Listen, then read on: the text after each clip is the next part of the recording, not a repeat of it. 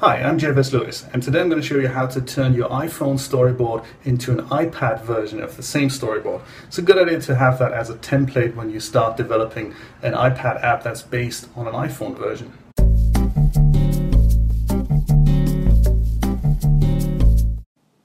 Imagine you had an iPhone app like this single view application here. And then a little while later you think, do you know what, this is a great iPhone app, now I want to make an iPad app out of it, or just add a universal interface. So by default you have one storyboard, and perhaps you have a label, and you can identify this maybe by saying iPhone storyboard. So far so good. The app's released, it's on the App Store, you're making great success with it. Now it's time for the iPad version. First thing you need to do is head over here. This is not a demonstration of how to create a universal app. This is just a quick demo of how to turn your iPhone storyboard into an iPad version as a starting point.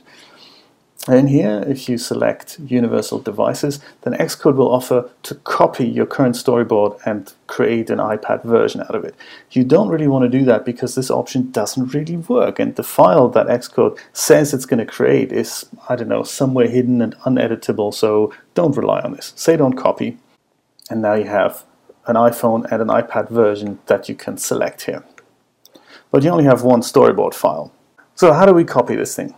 You can't do it from within Xcode. You'd imagine there's a duplicate command here somewhere, but that doesn't exist. You have to right-click this file and say Show in Finder. That'll open this. And this is a folder of your project, and if you look here in the root folder of your project, the storyboard is nowhere to be seen either. It is hiding under base lproj. There it is, main storyboard. And we can leave it there, and we can just use the finder function and hold down the Alt Option key, then click on the file and drag it down, and that'll create a copy of it. You can alternatively just, because this is finder and it'll work, you can just right click on this and say duplicate. That will also work. I'm only going to need one version here, and I'm going to name this iPad. Or you can call it main iPad, whatever floats your boat. This only creates that resource, an exact copy of that resource in Finder. Xcode, however, if we go back, doesn't really know about this yet. So we need to import that file into Xcode, and that's going to be good because it's then under version control as well. Right-click anywhere here, or select File from the main menu, and select Add Files to Storyboard. Well, Storyboard is just the title of my project, so don't want to confuse you there. If it's kind enough, it navigates to your current folder already. Head over to base lproj, and then select your newly copied storyboard. It's the one that's not grayed out. If you do that, Xcode will add it to your main bundle. Currently they both look the same, and that's perfect. Head back over and make sure that our iPad version actually selects our iPad storyboard. Nice.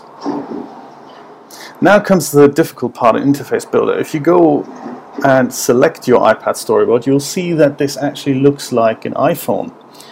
Really what we want is this to be the iPad storyboard.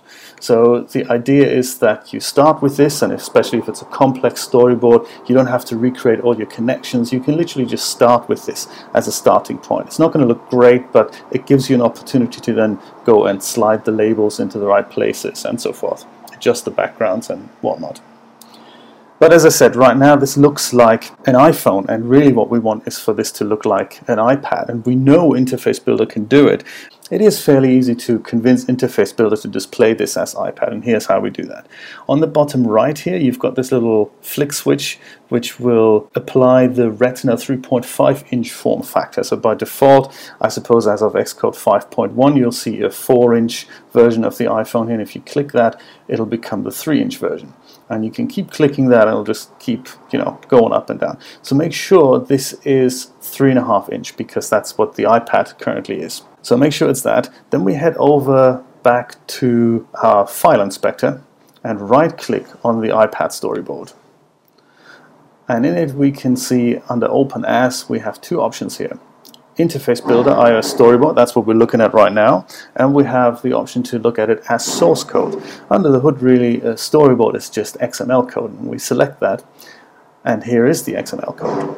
This gives us the opportunity to do some manual tweaking here, and this is exactly what we're going to do. Up in the, not in the first line, but in the second line, the one that starts with document type, the very long line.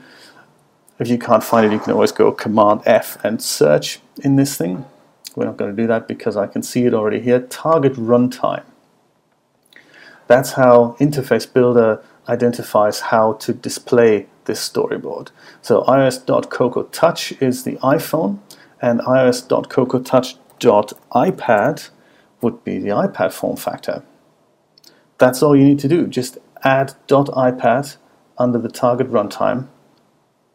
No need to save, no need to restart Xcode. All you need to do is right-click on the iPad storyboard again, open as Interface Builder Storyboard. And if you do that, voila! It is so big it doesn't fit on my screen. It is in fact now an iPad storyboard, or it displays as an iPad storyboard. And you can take your label and put it anywhere you like. Rearrange your interface. If you've tried this before and you say, hey, you know, I did this and sadly all I got was another iPhone interface, then there is something you may have overlooked. If I go back and display this as source code and I get rid of .iPad again, I display this again as a storyboard, it's important that you click this button first. If you have forgotten that and you leave it as a 4-inch iPhone version and you rush over here and say source code, and you then apply .iPad up here, and then you go back, open this again as Interface Builder, then you are absolutely right, it still looks like a 4-inch iPhone, with the removed benefit that there's no more button that lets you switch between the 3.5-inch and the 4-inch version. And that is of course also taken care of by a little key value thing here. In case you have forgotten, it's no problem. You head over to source code and you can either do it the way I did it, just get rid of this, go back into storyboard and flick that button, or you go into the very bottom of your storyboard. This can be quite a long list on extensive storyboards, and the very last line before the closing simulated metrics container is simulated screen metrics key destination type retina 4, and that is what effectively, if you leave that in, that removes that button on the bottom. So just get rid of that